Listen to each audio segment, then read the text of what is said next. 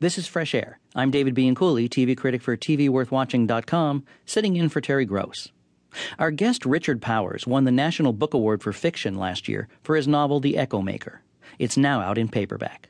Powers is a former MacArthur Fellow.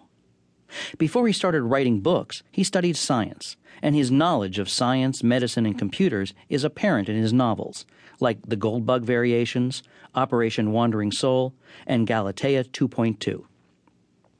The Echo Maker is about the mysteries of consciousness and identity and draws on the discoveries of neuroscience.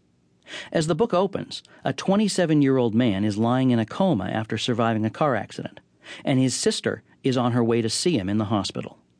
She watches over him as he emerges from the coma and slowly seems to become more like his old self. But something has gone wrong in his brain. He thinks his sister really is an imposter. Terry spoke with Richard Powers last December.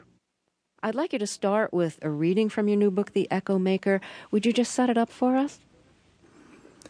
In this passage, Karen Schluter, who has returned to the hometown that she spent her life trying to escape, is nursing her brother back from a very severe car accident, and he has come back a great part of the way from a full coma. But as she discovers in this passage and continues to discover, he's not coming back quite as the brother that he was before the accident. So this passage is focalized through Karen. He talked more than he had before the accident. He swung from bouts of rage into a sweetness he'd lost at the age of 8. She told him the doctors wanted to move him out of the hospital. Mark glowed. He thought he was going home. Can you tell my sister I've got the green light? Tell her Mark Schluter is out of here. Whatever's been holding her up, she'll know where to find me. She bit her lip and refused even to nod. She'd read in one of Daniel's neurology books, never to humor delusions. She'll be worried about me. Man, you have to promise me. Wherever she's gone, she needs to know what's happening. She was like always looking after me. That's her big thing.